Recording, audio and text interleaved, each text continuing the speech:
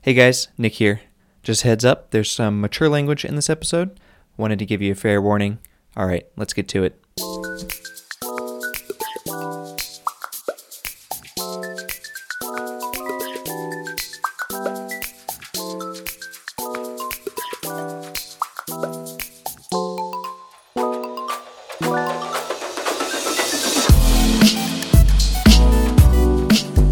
Hey, welcome to Minor Details. I'm Nick. I'm James. And I'm Joey. And we are three industrial designers across the country. Sweating the small stuff. And we have Joey Zeledón back again. Part two. Part two. If you haven't listened to part one, go back, listen to last week's episode. Joey Zeledón is an amazing designer with a very expansive career and awards and features.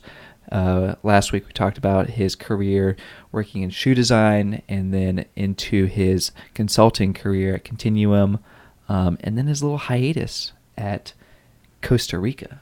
At Costa Rica? At Costa Rica. That's the Instagram handle. In Costa Rica. Sorry, guys. But yes, thank you for tuning in, and thank you, Joey, for being on the podcast.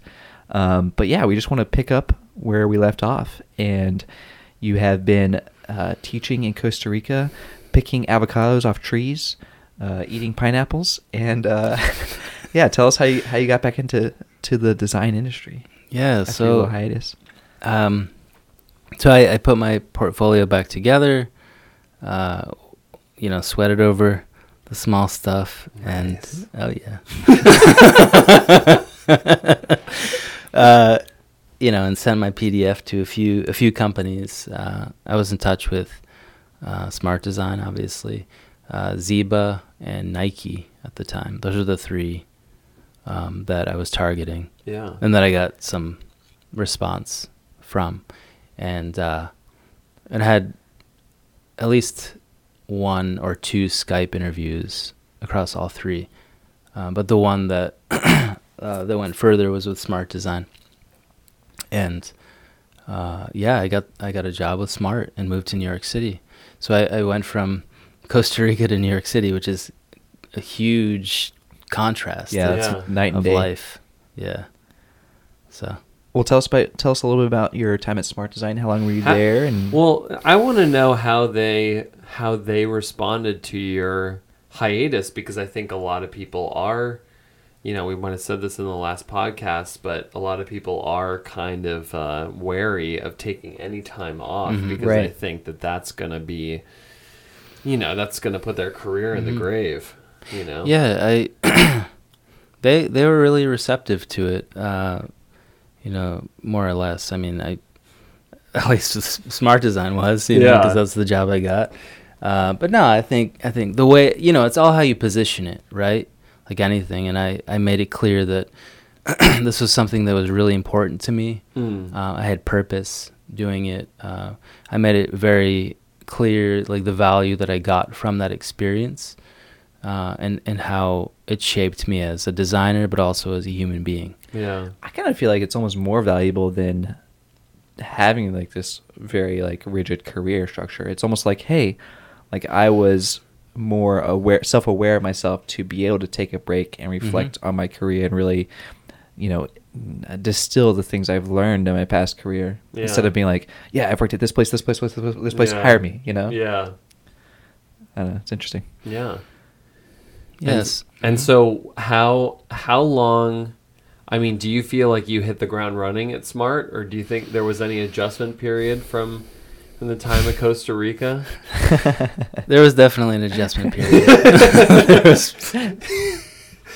You set up a hammock. Oh my God. I I remember like when the hammock, yeah.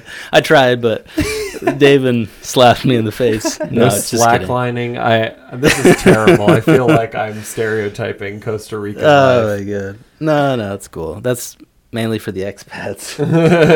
Everyone else is working hard. I actually, when I started at Smart, my mentor at the time, Yurin Bikari, who is now a lead designer at Samsung. Wow. Him and the lead senior engineer, I'm failing on his name, apologies for that. But they were like, I don't know, the inside joke was they kept calling me like by my first name, obviously, but like in a very like New York style, like, hey, Joey. Joey. Hey, come over here. Yeah. Hey, Joey, where's the pizza? Yeah. Classic New York, for sure. Oh my god! And this guy, like Jörn, he's like half Italian, half German, so it's like it didn't really make sense, but but it did. So it was just some like light hazing, like welcome back to New York. Exactly, it was light hazing, and it helped adjust me to my new environment. Yeah, great guy. Yeah. So what kind of projects? I mean, I know Smart for most of their work with OXO. Mm-hmm. But yeah, tell us about the type of work that you got into there. And yeah, so I worked on a number of OXO projects as most of the designers do who go through the Smart Design system. Yeah. And yeah, it's great. I mean, OXO is in the same building as Smart and Star at Lehigh in Chelsea, the Chelsea neighborhood. And that, in a way, it's really kind of rare in that, the relationship between Smart and OXO, like OXO is what helped Smart get off the ground. It was like one of their first clients. And in a way, working for them through Smart is like we were in their in-house design team. Right. Which made it really cool. Yeah. So it's basically this mix at Smart of working on OXO projects, as an in-house designer for OXO. Yeah. But also working on client work, other client work, with maybe more of a strategic lens, right? Because with OXO, it's like it was a little bit more narrow in scope. Right. Not everything, but a lot of the projects, right? You're working on a redesign for a salad spinner or a whatever, a new pizza cutter, right? Because it's very targeted, which is great for keeping your blades sharp as an industrial designer and keeping your tools sharp. Yeah. And then the other projects go a lot deeper, right, into the strategy and the research. Right. That's interesting. Yeah, I mean, we talked last episode. I'm a big fan of the OXO mixer that you did, the handheld mixer. Amazing design. But I am kind of curious, this strategy aspect, like, what did you get out of that? Can you tell an example of some project that you did that you were more designing the strategy behind as opposed to the design? So that one actually was unique for OXO. That one was much more strategy intensive because so the mixer was strategy intensive. Yeah, that whole line, because it was like like a new what do you call it? I mean, new category. A new category. Thank you. Right. Yeah. And so because of that, it called for a much deeper research phase. Okay. And I think a big part of what inspired that mixer and the headlight was, talking to real people, and in particular talking to extreme users. And extreme users, that's a term that I think it's an industry term now, but like Smart Design has been designing for extreme users for, right? Because you have the classic story that everyone knows of the apple peeler and the extreme user of the grandmother, who wanted to be able to use the apple peeler, so they just stuck a mountain bike handle onto the apple peeler handle, had the grip. Yeah. That's where the extreme user comes from. Yes. X Games terminology. X Games grandmother. Well, I mean, extreme can mean a lot of things, right? Extreme can mean, lack of ability or hyper ability, right? And actually, the more recent work that I worked on, partly for Gatorade, is on the other side of the spectrum, which is also an extreme user, designing for elite athletes. Yeah. And so, it's the same formula, right? Am I missing it? I think. No, that's not it. Nick, do you even know Joey Zeledón's work? I think you got to go to the website to see. You fool! Tell me a little bit about the Gatorade story, because I believe it's some sort of pod that you squeeze. Am I correct? That's right. Okay. The Gatorade portion, I helped design it, but it was a huge team. Right. So I can't claim like. I actually feel like, I've been to Smart Design a couple times. I feel like their Gatorade thing is always on display, and they're always showing it off.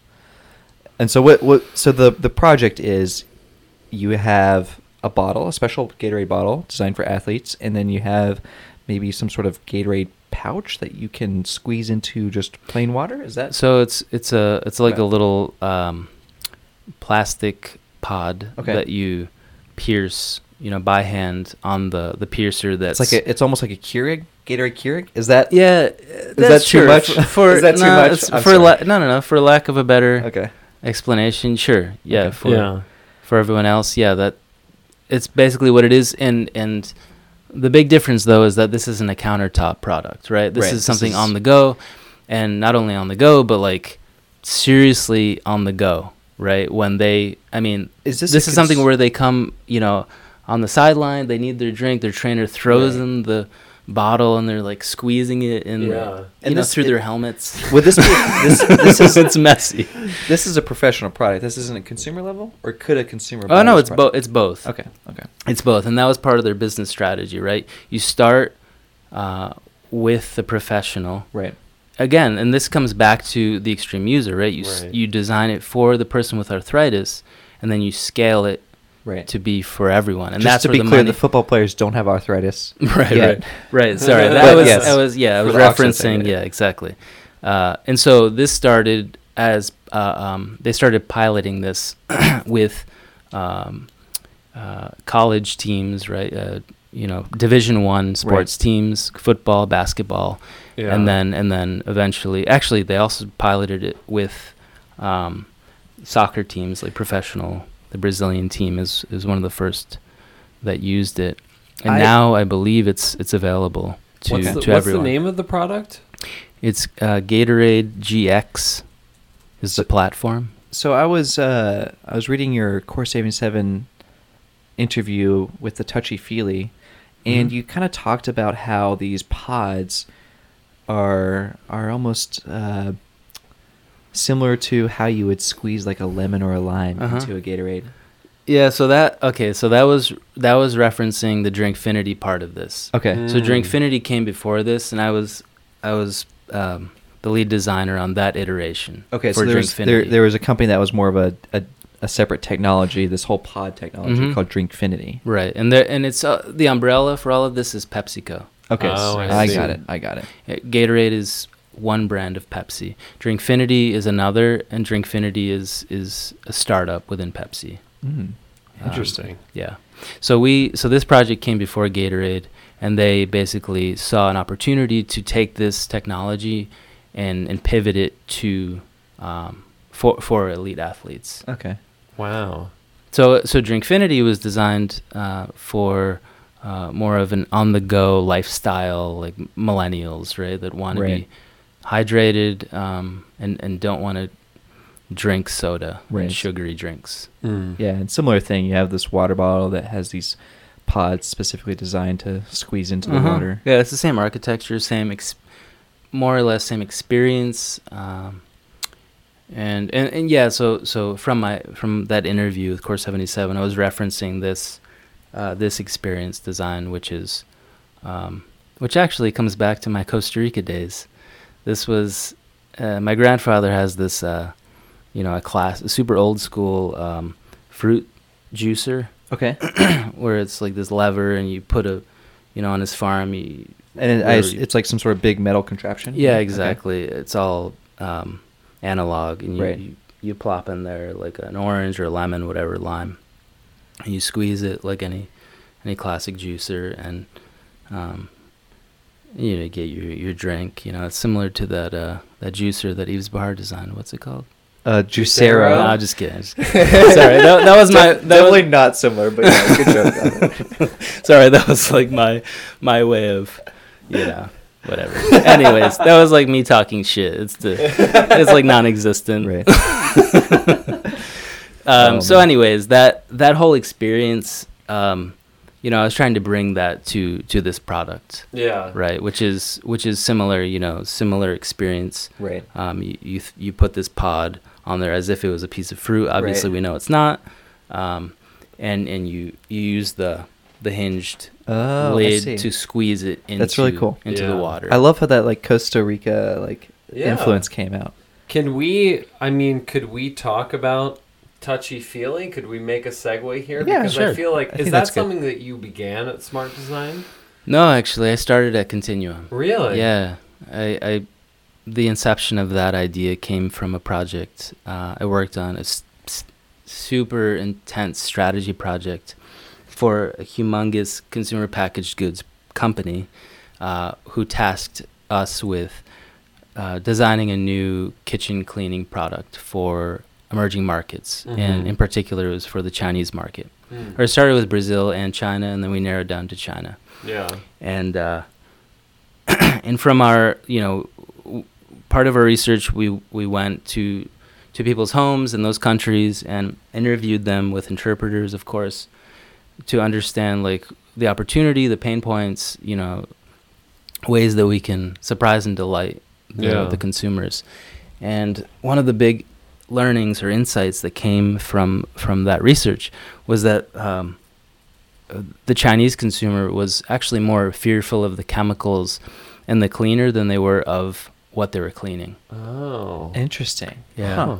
And I think that was a thing at the time where it was like there was like some sickness or some kind of backlash against these cleaners. Oh. And so we realized like we needed to design a feeling, that this solution needed to emit a feeling or evoke a feeling of trust and natural, right? And so from there began the ideation process, which was my, that's where I wasn't the cameraman anymore, in the in-home interviews, the strategists were doing the research and I was observing, but then, I took it from there and started ideating on this feeling. Like, how do you capture a feeling? Right. And beginning with a feeling. You don't begin with anything physical. It's like this, I don't know, something that you can't actually touch. Yeah, it's like, you don't start with the sketching a toaster, you start with spreading butter on toast. Right. Exactly. That's the feeling. Yeah. Or that's a ritual that might, lead to a feeling. Right. And that's what makes it so difficult but also interesting.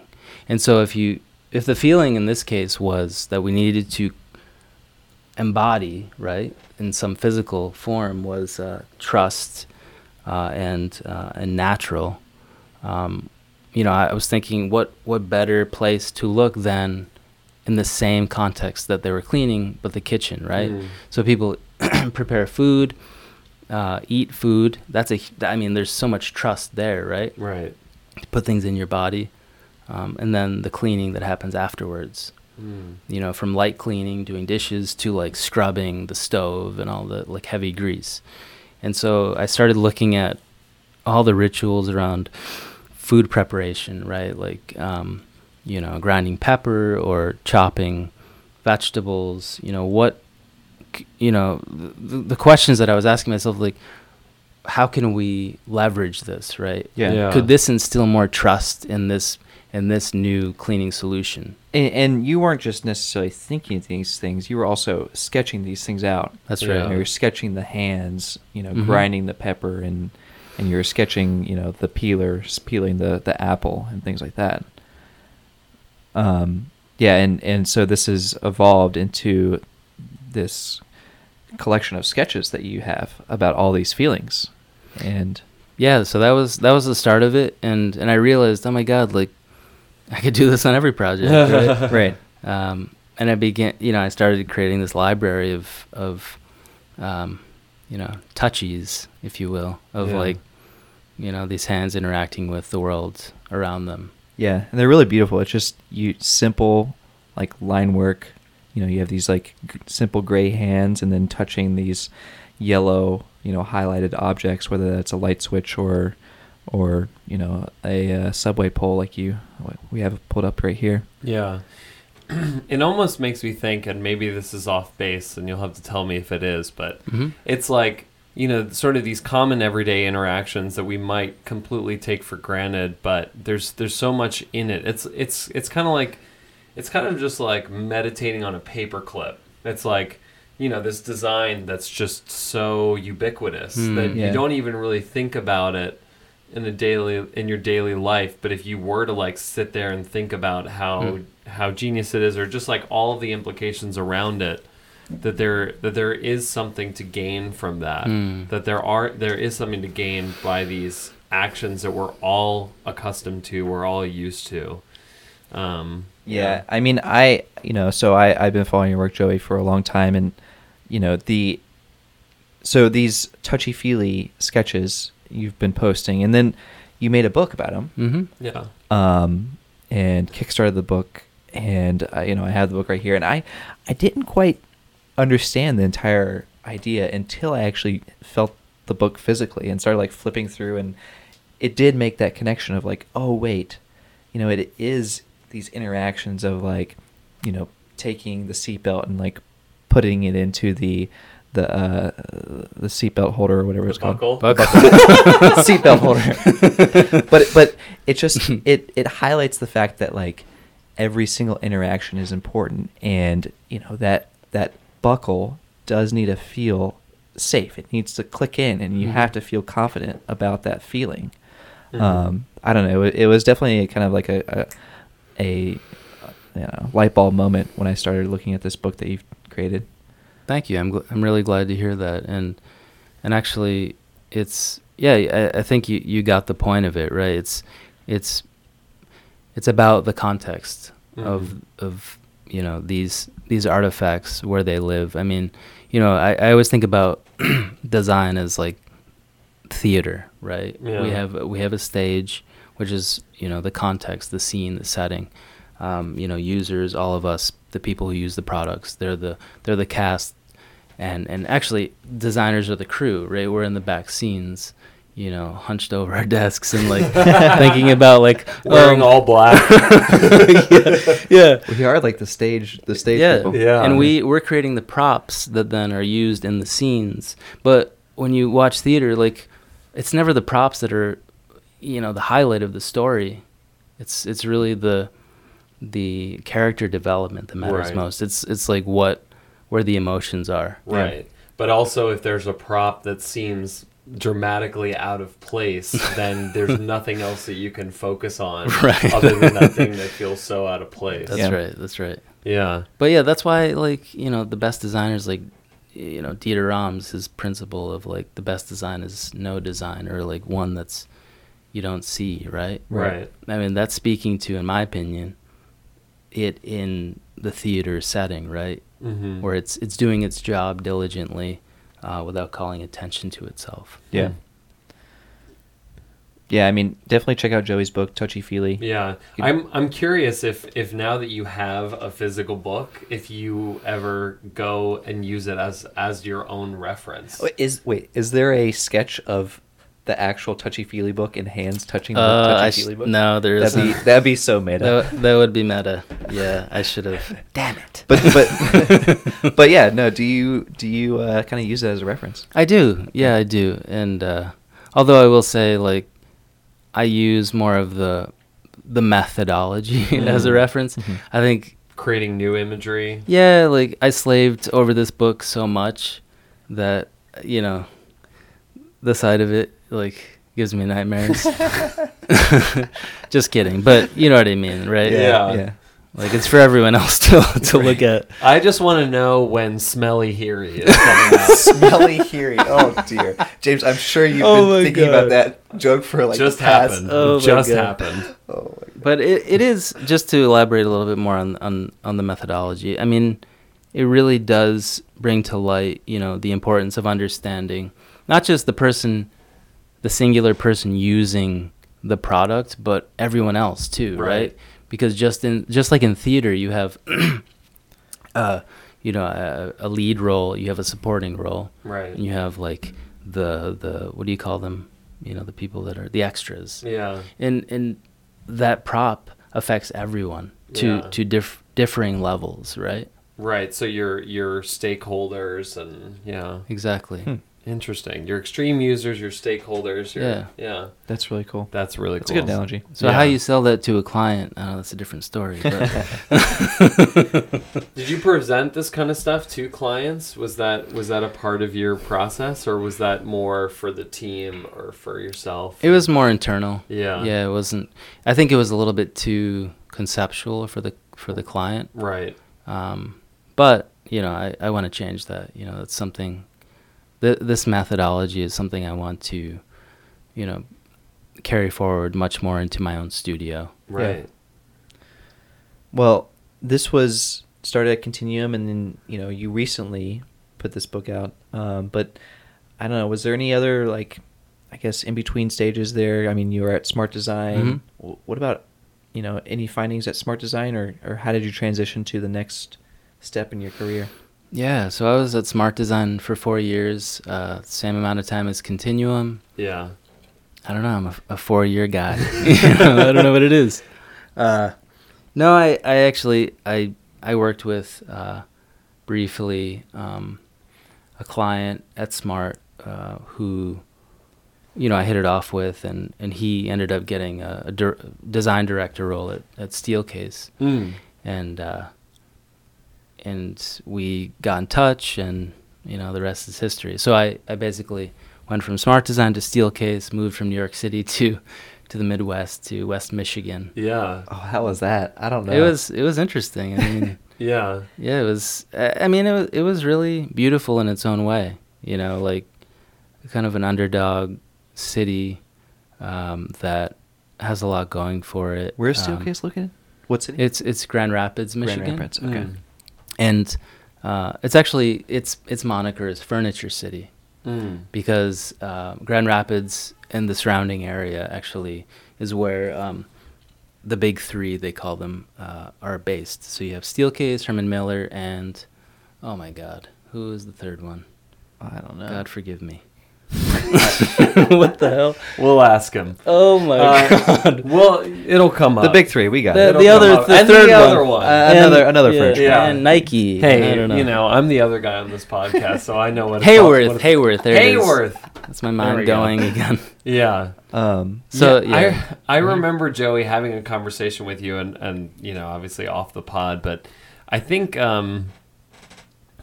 I remember correctly, you were talking about this idea of moving from New York to Grand Rapids was like when Bruce Springsteen moved out to, was it Nebraska or something, and wrote this this great album, sort of stripped back, and so was that something that you had in mind when you were like, I'm going to go to Steelcase, I'm going to remove myself from all of these distractions of New York City and the hustle here, and really get to focus in on something singular? Yeah. Yeah, except it wasn't Bruce Springsteen. Oh, no. It wasn't. It was Bob Dylan, who's I was Dylan. referencing. But, Oh my but gosh. it's close enough. Same thing, right? There is a Bruce Springsteen album, I think, called Nebraska, where he went out there. Anyway, forget it. Yeah, yes, I think I saw it that way. Yeah. I think so. Did you feel more focused? Yeah, in a different kind of way. Okay. I had more time. Being an in-house designer, it was a slower pace, so I was able to write a book. That's where that came together. Yeah. I see. I had all of the assets for this. Yeah. I just didn't have the time when I was here to put it together. Right. And it wasn't until I moved there that I was 9 to 5 most days, get home and Yeah. toil away on this thing. I totally feel that. I mean, I did the opposite move. Mm. I had the 9 to 5 in Texas where I could do whatever I wanted after 5, and then now I'm in New York, just 100% all the time. Yeah, grinding it out. Mm-hmm.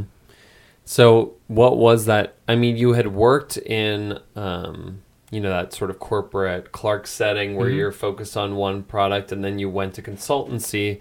So, what did you take from those many years in consultancy than back to corporate? That's a great question. Yeah, I was, I going into it, I thought that I was like consulting for. I wasn't in this mindset of like, oh, I'm still a consultant, like even though they hired me, but I quickly realized, like, you fool, like they own you. Oh my God, they own you, and you have to adjust accordingly. Like, right. I tried to. I think there was a lot of value I could bring as a consultant to the organization and my way of thinking, and they really value that thinking, because actually Steelcase was owned by IDEO for a number of years. Oh, wow. And I did not know they that. have a deep partnership. Wow. Yeah. And so they're very much aware of design thinking and like research and working with a consultant. However, as a singular entity who goes in as a full-time designer there, it's a lot harder, obviously. Yeah. Right. As a principal there, which has some level of authority, but not definitely not enough to change the way things run there, or it was more of me kind of repositioning myself and adjusting my flow to the organization. It's a huge company, and and that's the way it should be, but not losing sight of the unique value and perspective I can offer. And so I was at Steelcase for how long? 2.5 years? Yeah, 2.5 years. Yeah. And it's an amazing company. Like the resources, the facilities, the workshops, or the workshop that they have, the design studio is immense. I mean, it's just like hidden in West Michigan, like this beautiful haven for designers. It is interesting. It Isn't really is. I mean, It's the like kind of work that comes out of that place is incredible. some sort of oasis in the Midwest. It really is. So, yeah, maybe speak to one of these projects here. James has pulled up the Embold collection. Yeah, so I worked on this with the guy who hired me, Director of Design Ryan Ramos, as well as James Buchema, Senior Designer. And we were the design team for the healthcare division there. And so what this line of seating is for clinics, and we designed it to be inclusive of all people, right? So again, like actually this is where my time at Smart really came into play, where it was designing for extreme users, right? Because and actually the research phase of this was huge. We visited like hospitals and clinics across the country, one in Nebraska. Oh, was Bruce Springsteen checked in? I missed him. No. I missed him. Yeah, unfortunately. But this is where and actually the healthcare side of things there is really interesting work. I mean, there's so much opportunity, not just at Steelcase, but in the industry in general, like designing for people who are really in need. It's not as glamorous, as designing the next, sweet, task chair or whatever. Well, I gotta say, like, this waiting room furniture is the best waiting room furniture I've ever seen. Right. Well, that's what we want to hear. Yeah. Because that was one of our like goals for this project. Yeah. So what did those extreme users look like? I mean, there's some that are really big. Yeah.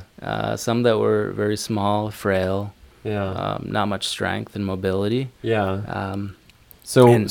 So how did you cater this design towards them, other than maybe just like, dimensionally? Yeah. So dimensionally is huge, as well as how much weight this can support structurally. Mm-hmm. It's like this. Actually, this needed to pass, and I hope I get this right, a static weight load of 500 pounds and a dynamic of 300. Wow. I might be getting that a little off, but point is like this needs to hold like a significant amount of weight. Yeah. And I have some fun images of this like collapsed, or just like too much. Interesting. Yeah. So I guess you guys tested it, right? You put a ton of weight on it. Yeah, the engineers did the tests. Right. And I see this detail being sketched out of the arm of the chair. And why was that a significant feature to this? Yeah, so this is very OXO Good Grips coming through here. The armrest is the very first touch point of this experience for the user, the person. Right. And so in a lot of the research, we found that like that's where our extreme users would kind of orient themselves. That would be the first touch point. Right. They would put their hand on whatever, if they're righty or lefty, Right. whatever side, and then they would do this kind of interesting dance where this is where they would hold on and they would kind of do this like shuffle with their feet and turn around, Right. and then blindly find the other one with their other hand. Yeah. And imagine like someone who isn't able-bodied, like they're like, Right. I mean, if a fall there is a big deal, right? Yeah. And so we wanted to make that as easily grabbable as possible, not just physically but also visually, because sight is just as important to be able to see where to put your hand. Yeah. Right. It's almost, it even harkens back to the touchy-feely stuff again, Yeah. Exactly. It's very, if you're just listening, it's a very wing-like, I would say, arm to the chair. Certainly a lot of affordance to the armrest. Yeah. To be able to grab onto. And actually, so that's for getting into the chair, and then getting out. We like the armrest protrudes past the vertical of the legs, so that way the the person sitting in it can get this pommel grip. Oh yeah. Okay. And so that helps them be able to get more surface area and force to lift themselves up. Yeah. Very cool. Yeah, I mean, I love hearing this story just because, I think a lot of times as designers we look at designs and we're like, oh yeah, look at that sexy chair, right? Yeah. And I was just in Italy last month, but there's plenty of beautiful chairs out there. But I think chairs like this do actually help people in need, and it's also well thought through. And I don't know, I just want to highlight that fact that you have thought about all these details, and you've thought about the user, and you've thought about the context. But the other thing that I love about this chair is that it doesn't stigmatize that extreme user. Yeah. So every one of those features that you're talking about is built in such a way that it's not like, hey, I'm a feature. Right. It's not a hospital chair for sure. Right. It looks, I'd put it in my house. Yeah. And actually, to that point, the other thing we considered was creating a parametric capability for it. So if you imagine like cutting the singular chair in half and then putting this long spacer. Yeah. So I see. You have some more benches and exactly. And so couch that can chairs. be offered in a multitude of widths, depending on the layout of the clinic. Right. And also one of the things I'm most proud of on this is this modular armrest within those wider seats, because the the facility managers who like designate this space and like create the plans of where everything's situated in the waiting rooms, they can actually unhook the armrest and reposition it and add in more if need be. And the reason why that's important is because in healthcare, the demographic is constantly changing. So bariatric, geriatric patients, that population, well, particularly bariatric, is always on the rise usually in this country. Yeah. And so that creates, a different kind of need for certain spatial awareness, right? So you're saying you can attach multiple armrests to the longer bench style seating? Yeah, you can throw in as many as you want, depending on who you want the seat designated for. Yeah, that's cool. So it's like riding the subway, right, where you have or park benches or whatever, but you're able to like reposition those support units. Cool. I'm also noticing a little Easter egg in here that is the oh gosh, let me go back. Go forward. The Ricky Biddle steel case chair. Yeah, I Ricky. recognize that. Oh my god, Ricky. But anyway, I had to shout that out Wow, that's because I good. saw that in the background there. great guy. But what a great project, and was recognized, got awards. Yeah. You know, so and are there any other projects that you did at Steelcase that have yet to emerge? I worked, not yet. I'm hoping something. Okay. The Yeah. big one that I worked on comes out. The big one. Yeah, I can't say anything, but It's huge. I'm excited. I mean, that was the reason. That was the thing that like kept me going. You know, Mhm. it kept really. I wanted to see that thing through. So Right. hopefully, Yeah. one day. Well, Joey, you also have this design director at Mothership. I don't know if Mhm. you want to touch on that a little bit. Yeah. Is that something you were doing while at Steelcase? Yeah. And just kind of explain what this is. So my partner, Martell Esposito, basically created this startup for parents called Mothership, and it's this digital platform that we're hoping to create that offers more resources and information about healthcare for parents that's much more personalized and tries to essentially bridge the gap between parents. Bridges the gap between mom friend and physician, right? Or a parent friend, right? The one you go to for advice Right. as a new parent, Yeah. because they went through it too, right? Yeah. It's this like personable appeal, and you really trust them. Whereas the physician represents, expertise. Right. They know health.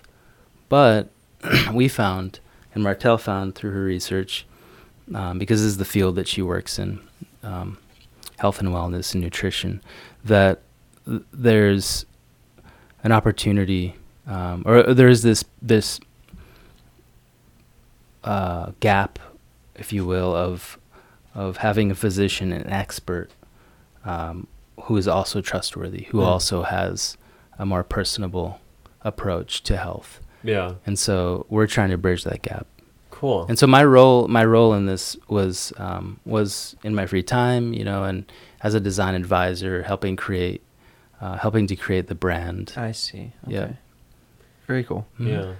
Well, I know you're not at Steelcase anymore. I don't Mhm. know how much you want to speak to what your current status is as a designer. The big reveal. The big reveal. Oh man. I mean, I know that you've just rebranded your Mhm. your personal brand. You Mhm.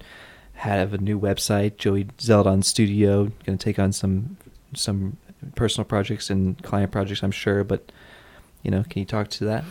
Yeah. All right. Let's do the reveal. The reveal. So We have the confetti ready. So yeah, I launched my my studio, and this is something that I'm going to be working on with other things, on the side, like a lot of us do, right? Yeah. I mean, it's very hard to just go out there and be like, "Hey, I'm a consultancy now." Yeah, exactly. There's obviously Exactly. other projects you're working on. So I'm going to be doing that. For the last few months, while I've been in between jobs, I've been building my website, and creating my studio and my plan moving forward. But I'm actually moving to Barcelona. What? In Spain? Barcelona? Because I got a job with HP Yeah. as a lead experience designer.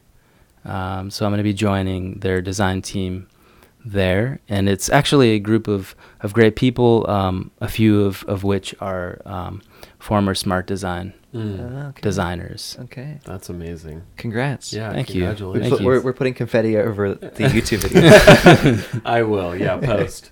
So I have not moved there yet, but I'm moving May 1st. Yeah. Oh, that's And, pretty soon. Yeah, this will be if all released. goes according to plan. This will be released like pretty close to that. Probably. Yeah. Probably. Oh, nice. Yeah, Yeah, and I have my application for Joey Zeledón Studio. Should I give it to you directly, or should I put it in the mail? Or We'll be in touch. okay, okay, all right. Doesn't sound good. You blew it, James. Yeah, I think I mean, I appreciate you telling that your story, and obviously if you guys haven't caught up on the last episode, go back and listen. I think maybe should we go into a topic or questions? What do you think, James? I think we should go into a topic. Okay. Because there's something. This goes all the way back to square one. We were standing around talking. We were talking about the podcast. I think this is when we first met. We met at Square One this past year. Yeah. Correct. Was it 2008? Yeah. 2018. I believe that's when I might have seen you at 2017. Were you at 2017? Yeah, it was. I don't know if we were actually talking then, but definitely 2018. James and I were there. Yeah. Doing talks and things, and we all were hanging out. Mm-hmm. Yeah, that was the first time that I had met you. Even though I think like I saw that your work, and I saw that you were in New York when I was in New York, and I was like, I gotta meet this guy, and just never did anything about it. But anyway, regrets aside, I think we were talking about design research. We were standing around and we were kind of like talking about, we were just kind of, doing what designers do. And, you introduce yourselves to each other, you talk about what you like about design, and then you start talking about that thing that's in the back of your head that you just that's need nagging you. Yeah. Totally. And for you, and I don't know if it still is, there was this thing that you were talking to me about design research and design researchers and that whole area. And so what's that all about? Yeah, I remember that discussion. I was a few drinks in. So it was getting a little sloppy, I'm sure. So hopefully I can clean it up here. I just think that, to me, from my experience, the divide between research and design is like is where it's at. That's where the magic can happen. Most times doesn't happen. Yeah. And it's also the most difficult and challenging, right?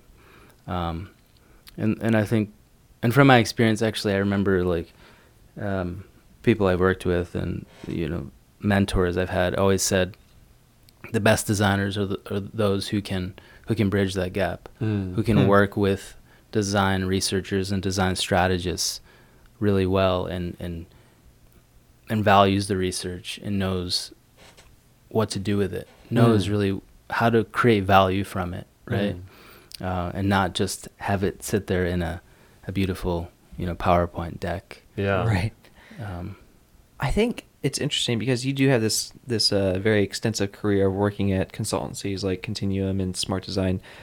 Were there design researchers there that fed into the industrial design? Like, were there separate people there that helped you do the research? Oh yeah. And then how did you take some of that knowledge from them?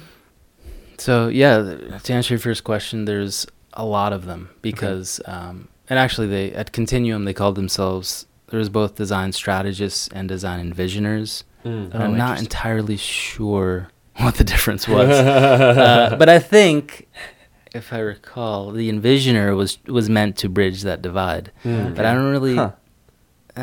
I don't really. Sorry, guys. I never really got it. So to bridge the divide, to then bridge the divide. For the designer, right? Mm-hmm. Okay. So it definitely exists, and the reason why those teams are so massive at these companies is because that part of the business is what sells most of the money. And that's been the way of the game for I don't know how long. Like at least a decade or two. Yeah. Right. It's not just the classic industrial designer Raymond Loewy stuff. Yeah. And so with the whole design thinking movement, in the past few decades, that's what happened. And so the industrial design teams, from my experience, didn't really get as much time to create amazing design as much time as that was given to the researchers and strategists to find the insights and the opportunities. Yeah. And so, my concern going through that was that, industrial design teams are becoming commoditized, right? Or almost becoming, unfortunately, similar to how the model shop, the model makers have become. Whoa, that's And- interesting. Yeah, and I love model makers. I mean, there's no replacing it, right? Yeah. However, that's not what sells the most money with these, with your industry stalwarts like a Smart or a Continuum or a Frog or an Right. IDEO. That level of firm is selling the strategy. They're not the making part, the design and make.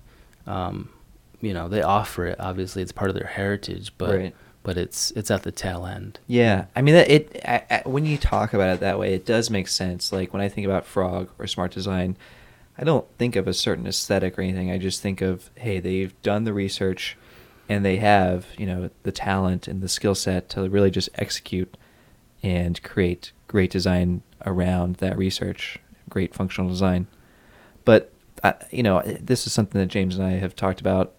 I'm pretty sure previously on the podcast and certainly in real life. But there's this idea about design research that maybe design research helps improve a product or helps figure out the functionality or incrementally push the product forward. But when it comes to actual innovation Mhm. and thinking beyond what humans are capable of, like I don't think, correct me if I'm wrong, or I want to hear you guys' thoughts, but I don't think research is how we get to the moon. Mm. I don't think anyone's like thinking like going around doing surveys like, hey, where would you like to go? Texas, the moon? Like, it's no one's going to say I want to go to the moon per No. se. Yeah. I mean, obviously there's a lot of research to get to the moon, but like Mhm. Yeah. the vision. It almost seems like innovation comes out of like a singular obsession, Uh-huh. and whereas research, is about that improvement, like Stepping stones. Yeah, what should we be focused on in this design, in this iteration? Yeah, so those are great points. I think you're right. It is like innovation comes out of an obsession. I mean, what is the cliche saying, right? Necessity, right? Is the mother of everything. Yeah. Is what I like to say. Yeah. And I think with within these contexts of design firms, a lot of the research, the hope is, of course, we want to create innovation, but also the other driver is the client and mitigating risk and crafting a story that makes them feel comfortable moving forward and investing more money. Yeah. Right. And that's a lot of what is sold. Yeah. That's interesting. And I think real innovation, you can't leave out the part of iteration and of experimentation and true curiosity. Yeah. Mm-hmm. Right. And I think that was kind of, in my opinion, the unfortunate miss on a lot of these firms, is because there was the hype was all around the research and the design thinking methodologies, and you get so wrapped up in it. It's almost like so almost too cerebral, whereas you're missing just the most basic playfulness that is needed and curiosity, right? And just like playing with something and saying, hey, what if? And not having necessarily a strategy to it. And that's what do you call it? Is the gut, right? That's like intuition. Right. Yeah. And what I realized, and I think a lot of what Touchy Feely came from, was a designer's approach to strategy. Yeah. Because what I hated this idea of like, I'm not strategic because I'm not a design strategist. But then I realized, no, I'm a strategic designer. The designer is my denominator. Strategy is my numerator, right? And that's how I was trying to bridge the gap. And I just lost my train of thought. No, it's fine. No, I was Had a really definitely good point. I definitely feel what you're saying. I mean, I even think to your chair design that we talked about last episode, where you had this bent tube chair, and then you put a bunch of hangers on it, like clothes hangers. Yeah. And there's no research you're not going to go and research and poll a bunch of people, and people aren't going to say, oh yeah, I want a chair that has clothes hangers on it. Yeah. Right. It's just something that you had this intuition about. It's this vision. It's this fun thing. That's what it was. Okay, thank you for reminding me. Is this idea that, okay, I realized that intuition has a strategy. It's just that it's like so compacted into a moment. Right. And if you take the time to unpack it, you realize, oh wow, yeah, there is a reason why I felt that way. Again, it comes down to feeling. Yeah. Right? And that's what a lot of the research and the strategy missed, was this idea of designing to feeling. Right. Yeah, and I think it's something that like a client, an established firm, they might be afraid to do things like that because it does seem to, you're the wild card. Yeah. You like that would scare potentially a client. Of course, yeah. The client is middle management in these massive companies who have, like their families at home that need to be fed in middle America, and then, they have the nice car and the suburbs.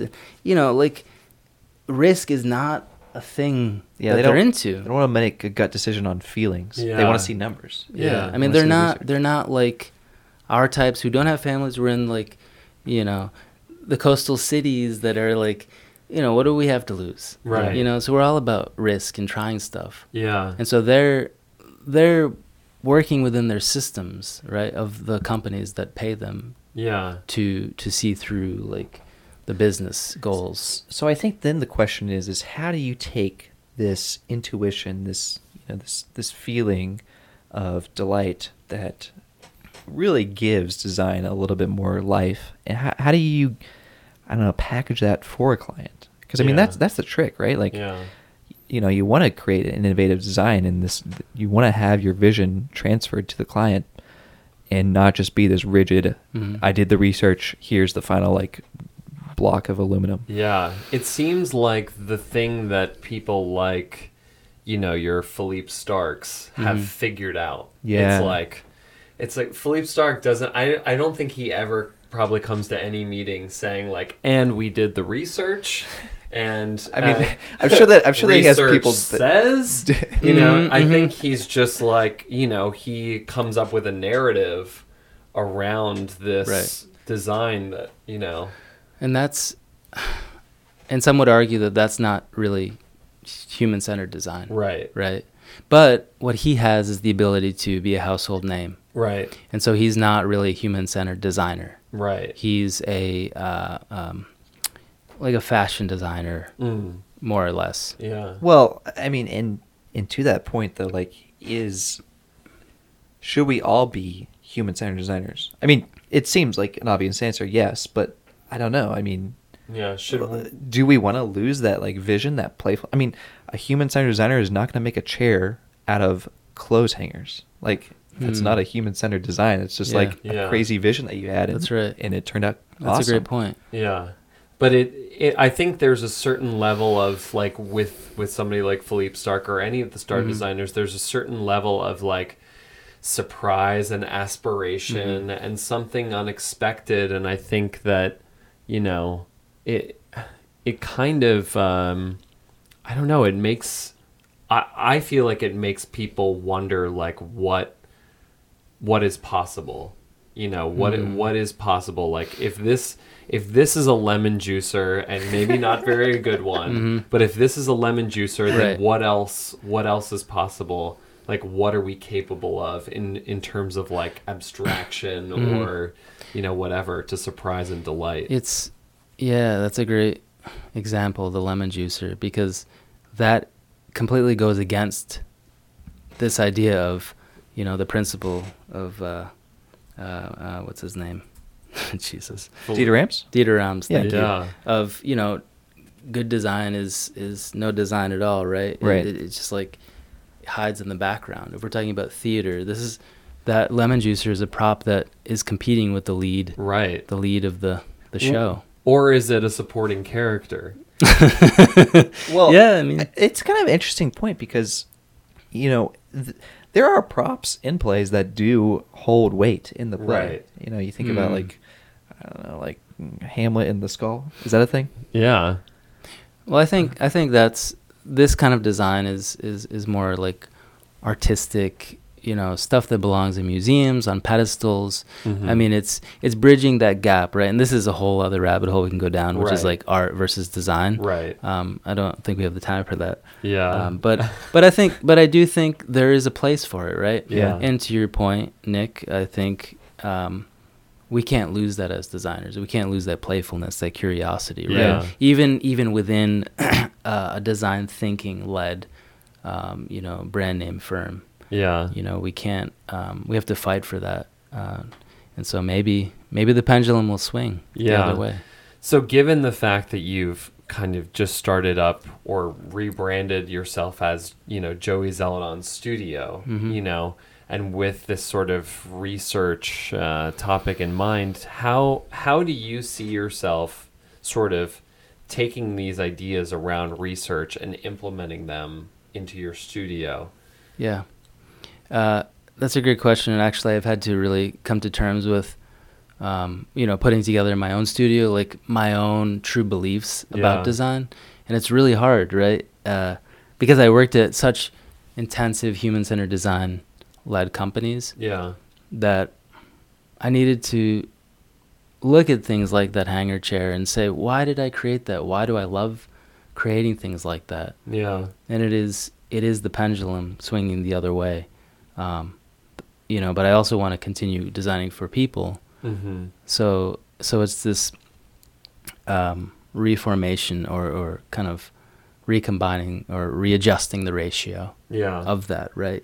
Because I think I've had to adapt in those other contexts of the client's need and risk mitigation, which I can't lose, right? We need to be able to Right. like rationalize things. Yeah. Yeah. But magic and play is so important, and so I think for my studio, it's going to go a little lighter on the research. I mean, I'm excited about that. It's like research, just enough of what you Yeah. need, and then what you can do with it. Oh, that sounds good. Because that's what matters most to me, right? That sounds Yeah. good. It's like what comes out of the research. Yeah.